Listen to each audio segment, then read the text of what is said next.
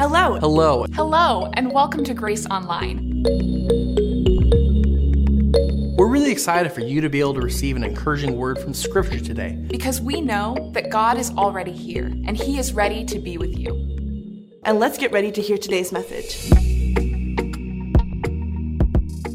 When I was a kid, my mom tried to plant a papaya tree in our yard. Have you ever had a papaya? It's a delicious fruit, similar to a melon that's orange and sweet. My dad used to have some almost every morning with his breakfast. So my mom figured that it would be economical to have our own tree. So she asked a friend how to plant a seed and care for it to ensure it sprouted and took root. Now, my mom is not a gardener. She'll be the first to tell you that she has a black thumb, not a green one. But she worked hard on this. And our neighbor was a bit of a master in the garden, so she had help. She cleared the soil of rocks and all the clumps of hard dirt, and she was vigilant with weeds. She added compost to the topsoil, and it worked. The seed sprouted. For the next year or two, my mom kept great care of that tree. We watched it grow about 10 feet tall and grow thicker, stronger. The leaves extended and even gave a little bit of shade to that section of our yard.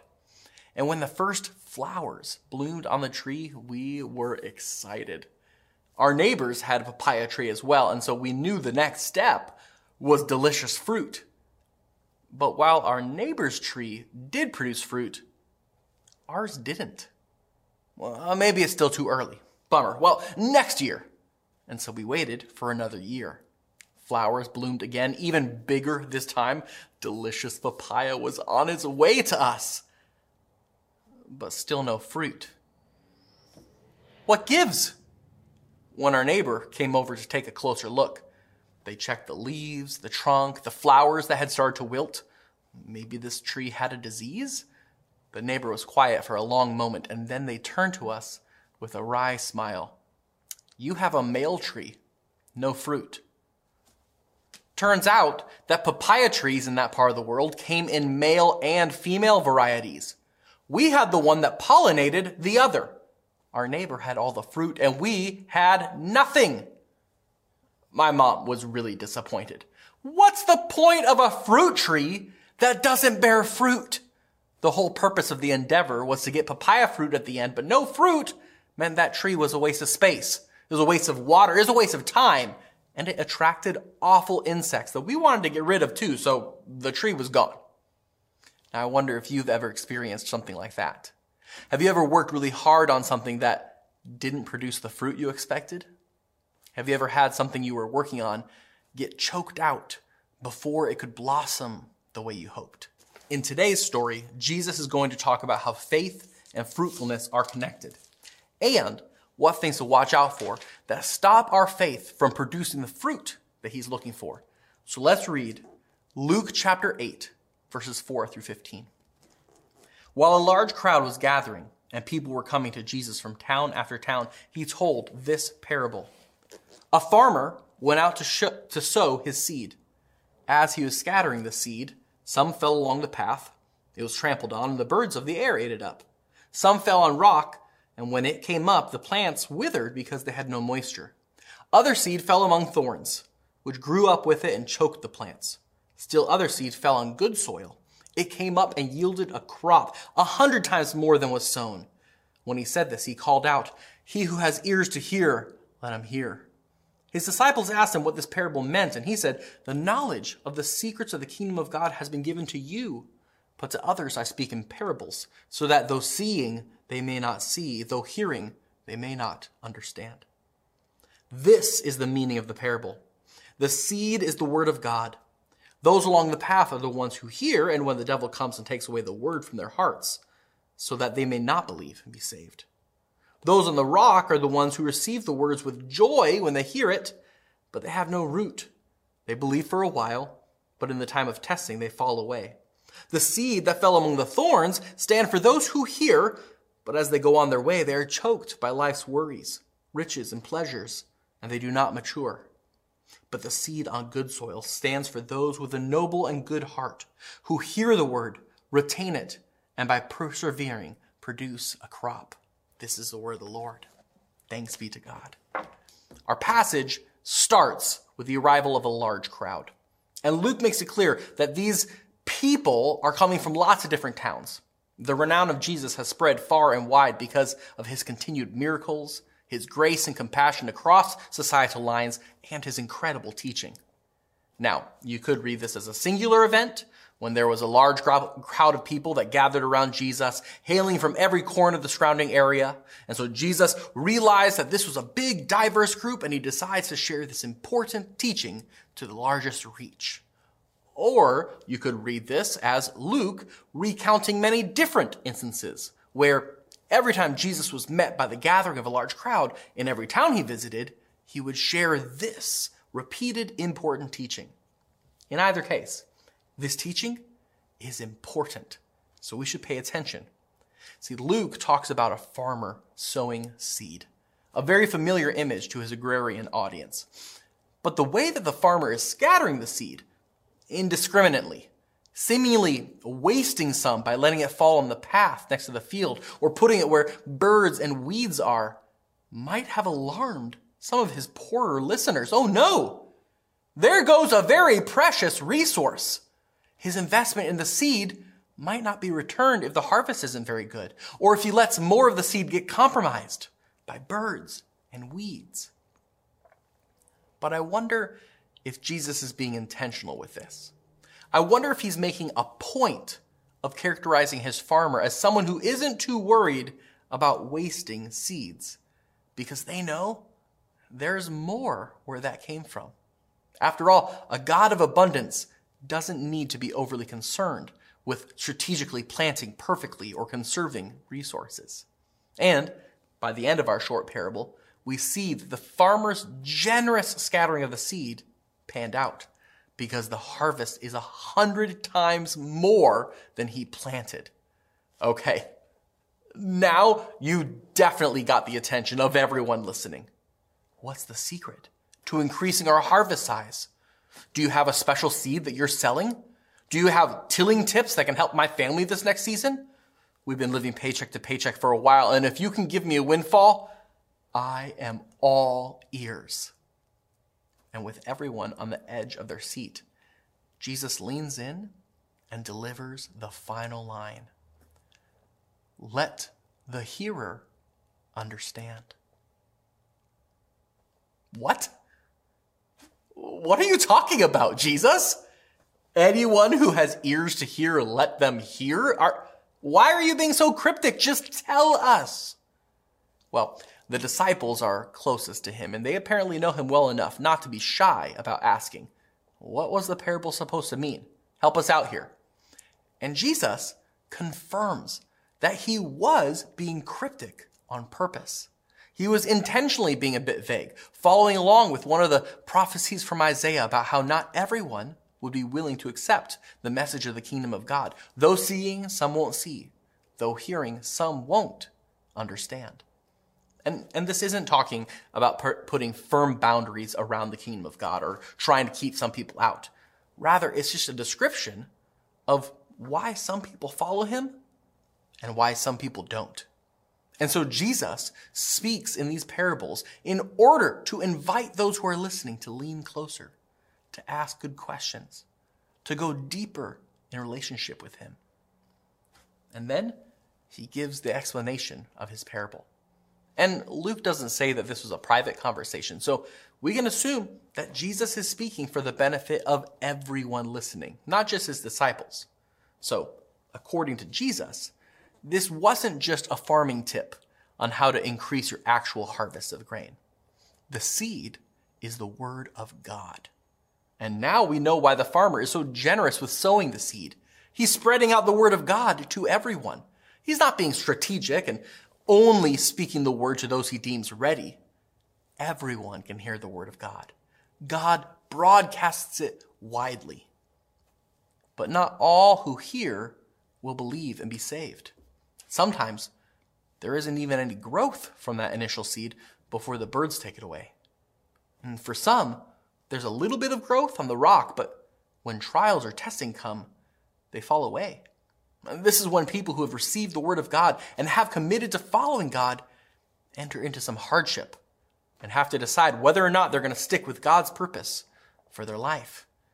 Oh wow, following Jesus is a lot harder than I thought. It costs a lot more than I thought. There's the other things in my life that I don't want to give up. These other goals and priorities that I want to keep pursuing. Maybe I don't have to fully commit everything in my life to God. So their faith shrivels in the heat. For others, there's a little bit of growth from the seed, but then it's choked out by weeds and thorns. It's choked out by life's worries, by riches, by pleasures. It's choked out by the drive that we have to find security in things that aren't God. It's choked out when we provide for ourselves through anxious fretting, or through our own anxious pursuit of wealth, or through our own anxious distraction with temporary pleasures in order to not put our trust in our provider God. These people don't bear fruit. They don't mature. And what's the point of a fruit tree that doesn't bear fruit? There's no point. But finally, there is one group that is highlighted as the ones that produce the bumper crop, the abundant harvest of faith. These people are the ones who truly hear the word. They have a noble and good heart, or in other words, a humble and sincere heart. They hear the word, they hold fast to the word, they cling to it, depend on it, and they bear fruit by enduring, by persevering in the word. Did we notice all the emphasis on hearing? See, Jesus calls to those who have ears to hear to listen. And verse 10 shows us the Isaiah passage that refers to those who try to listen, but even though they are hearing, they don't understand. Verses 12 through 13 talk about the connection between hearing and believing. Verse 14 talks about hearing but being choked before producing fruit. And verse 15 talks about hearing that does produce fruit, the hearing that holds fast with patient perseverance. See, notice that the goal isn't just hearing. All the people heard the word of God, but not all produced the fruit of faith that comes from hearing. Jesus is saying that his point isn't for everyone to merely hear the word of God. There's no such thing as a passive recipient of the word of God. Based on this parable, it's not an option to just hear the word of God and not respond. You either produce fruit or you fail to produce fruit. The point of this parable is fruitfulness. And the natural question for us to ask is, well, how do we ensure to be fruitful? What do we need to do to bear fruit? See, we like to look at stories like this and focus on our response. We focus on the human responsibilities that we can be in control of. We focus on the things that we can accomplish on our own power. But unfortunately, if we only focus on that, we fall into the trap of making Jesus a self-help guru, intent on helping us change our behaviors in order to achieve the best life, in order to ascend to a higher level of piety, in order to become God's beloved. And when we do that, we make our faith about our works. We make our relationship with God about whether or not we're acting correctly. And when things go wrong or when we encounter hardships, we blame ourselves, shaming ourselves, assuming that we are bad, assuming that we are being punished by God or being separated from him. But that's the law, not the gospel. No, Jesus says very clearly that the focus is on the seed. It's about the miracle that's found in every single seed. Seeds? Miraculous? Well, have you ever stopped to consider a seed? Do you know what the purpose of a seed is? It sprouts. That's what seeds do. That's what God designed them for. And so Jesus uses the seed metaphor because it points to the fact that God's power is the driving force of every bountiful harvest. I mean, just think about a flower for a second. What's a flower designed to do? Well, first, it has leaves that perform photosynthesis to turn sunlight into energy and growth for the flower. And then the flower itself is designed to be pretty, not just for humans, but for other animals. The beauty of the flower attracts insects like bees so that it can spread its pollen. I mean, sunflowers have actual seeds, and the flower needs to be fragile enough that it can be blown by the wind to easily release seeds to spread. Or think about a berry, like a strawberry. Did you know that the average strawberry has 200 seeds? So what is a berry designed to do? Well, first, it's designed to be sweet in order to entice animals to eat it. It's designed to carry the seeds so that when it's eaten, the seeds can be spread. And if it's not eaten, it's designed to fall on the ground and then decompose, giving the seeds a fertile environment to sprout. And then think about a seed itself. A seed is literally designed to withstand anything.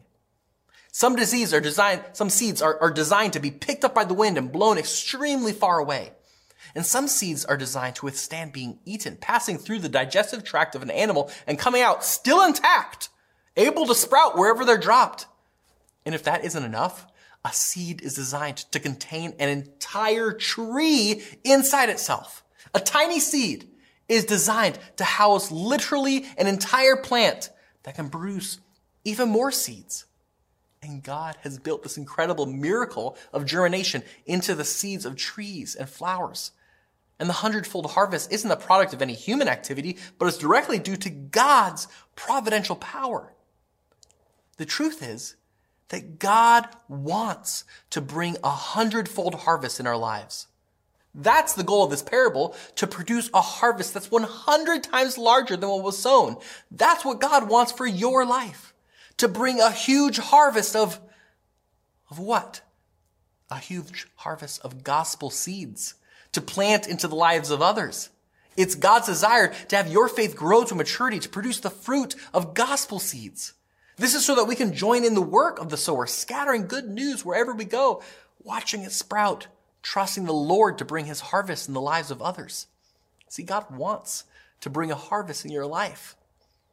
So do you have an abundant harvest of the good news of Jesus to share? When you look at your life, is it overflowing with the good news of God's work in your life that you can spread out to others you meet? Or are you being choked? I mean, even though the focus of this passage isn't on what we do in order to earn the title of good soil, there's definitely still some things that we can learn from the parable when it talks about the soil that didn't produce fruit. Because remember, seeds sprout. It's what they do. I mean, maybe you've seen a shrub or a flower sprout up in the craziest locations, like the middle of a cement sidewalk. There's the one rain gutter at my house that has a living plant in it that took root in whatever twigs and dirt the birds brought for a nest. See, even the parable shows us that the seed the farmer is scattering is completely capable of sprouting pretty much anywhere. The farmer seems to know this about the seed. It's almost as if the good soil isn't something that can be determined until the sprout produces fruit. I mean, even the different examples in the parable are overly simplified.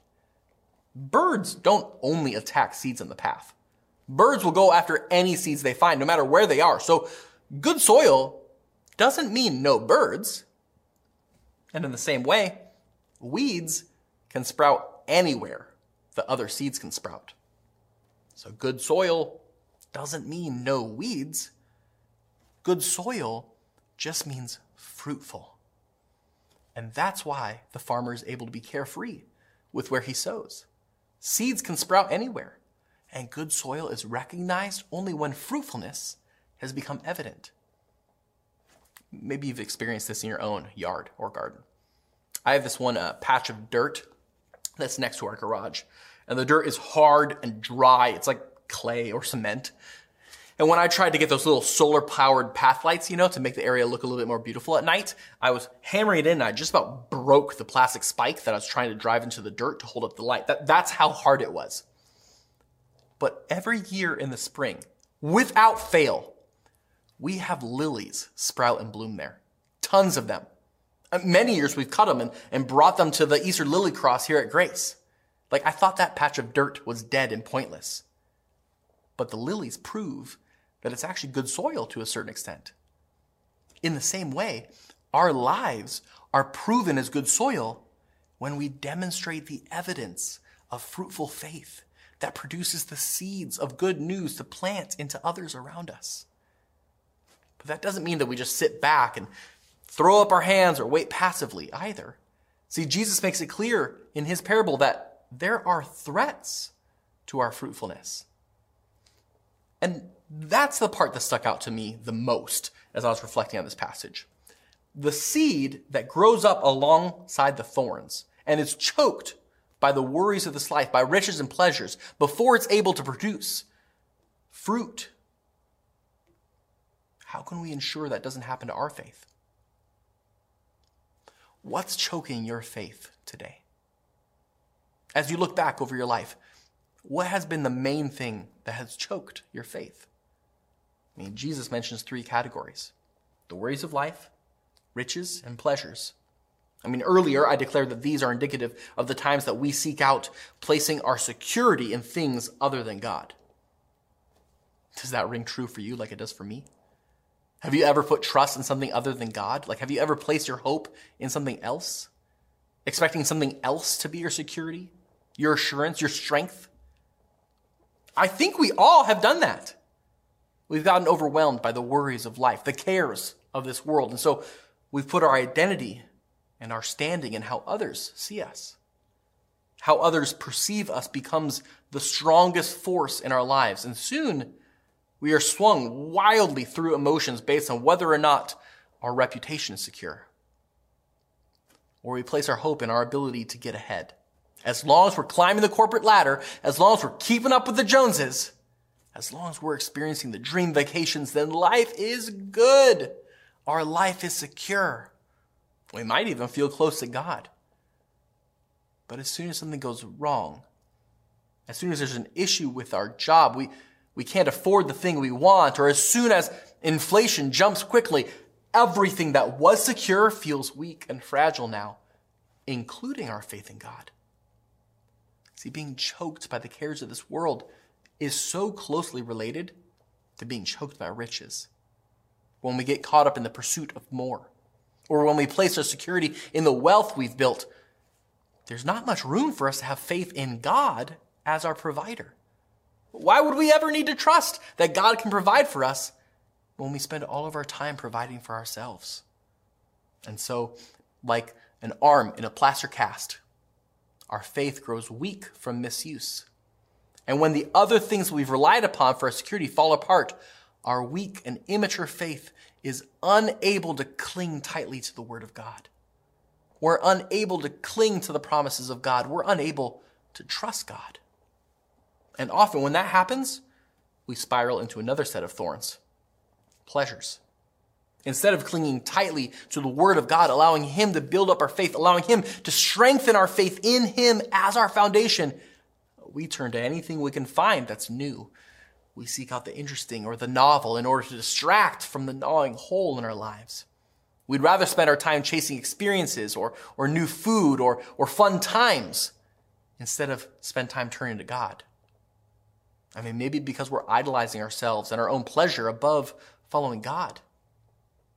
Maybe because we're too afraid that the sacrifices involved in following Jesus will hurt too much. So the weeds of temporary pleasures choke our faith and we don't produce fruit. So what's choking you? As you look back at your life, what is threatening to choke your faith? I mean, this can be a hard thing to think about, but here's the good news. The farmer has shears. See, elsewhere, Jesus talks about his Father as a gardener who prunes the plants in order to let them grow healthier. So if you have been able to identify some things that might be choking your faith, all we have to do is ask the gardener to free us from the thorns. Ask Jesus to help prune the thorns of the cares of the world, of riches, of pleasures that we rely on for our security and purpose. Ask Him to tend to the sprout of your faith in Him as our provider, to strengthen it so that it can produce a harvest. Because God wants to bring 100-fold harvest in our lives. God wants to bring a huge harvest of good news seeds out of your life to be planted into the lives of others. But this isn't just an overnight process. Just like weeds don't sprout up overnight but grow over time, faith that produces fruit of the gospel takes time. It's a process. And our gardener is a master at its craft. He knows exactly how to carefully prune the thorns to allow our faith to grow. He knows how to till the soil of our heart so that it's humble and sincere. He knows how to dig out the rocks of our past hurts and grudges. He knows how to add the nutrient-rich topsoil of his word of grace. He knows how to water our hearts with mercy and forgiveness, softening any hard spots, nurturing our faith. And as our faith matures and continually produces a harvest of the good news of how Jesus has been at work in our lives, we get to share that good news with others. We get to share about how we used to be overly concerned with climbing the ladder, but our humble master taught us that he loves us and cherishes us no matter what accolades we get. We get to share about how we used to be so afraid that our money wouldn't last because of how we had been raised. We pinched every penny. We fretted every time we checked the bank account. But now we have been shown that Jesus' providence is always enough for us, and we can sit back and rest in his arms. We get to share about how we used to flit from fun thing to fun thing, distracting ourselves from the fact that life felt meaningless. But now we've been able to join Jesus in his mission of restoration and reconciliation. We get to be able to help heal brokenness. We get to be able to invite the lonely into the family of God. We get to be able to fight for the dignity of everyone. That's the type of fruit that God builds up in our lives, and we get to plant that into the lives of people around us. I mean, can you imagine what our church would be like if each one of us reached into the store of our lives and brought out the seeds of the good news of how Jesus has worked in us and just scattered it around? I mean, can you imagine how many cool conversations you could get into with your neighbors if you just asked Jesus to show you opportunities to point to his goodness in your own life? I mean, not with the intent to make a plant grow in their life, but just to scatter that seed and let it sprout wherever God wants it to. What if we did that, church? What if you all committed to have this conversation at your next meal? Like, share stories of Jesus' goodness with each other. I mean, not even have to be non-Christians or strangers, just with each other. How much would our faith grow just to hear these stories? And then, when we've had a chance to share them with each other, they're going to be on our minds as Jesus leads us throughout the week, showing us opportunities to scatter those stories with carefree abandon, trusting God to let the seeds take root. Because God wants to bring a harvest in your life. He wants to bring a harvest in the lives of the people around you. And he's got the gardening tools to clear the rocks, to prune the weeds, and to bring the growth. Isn't that good news?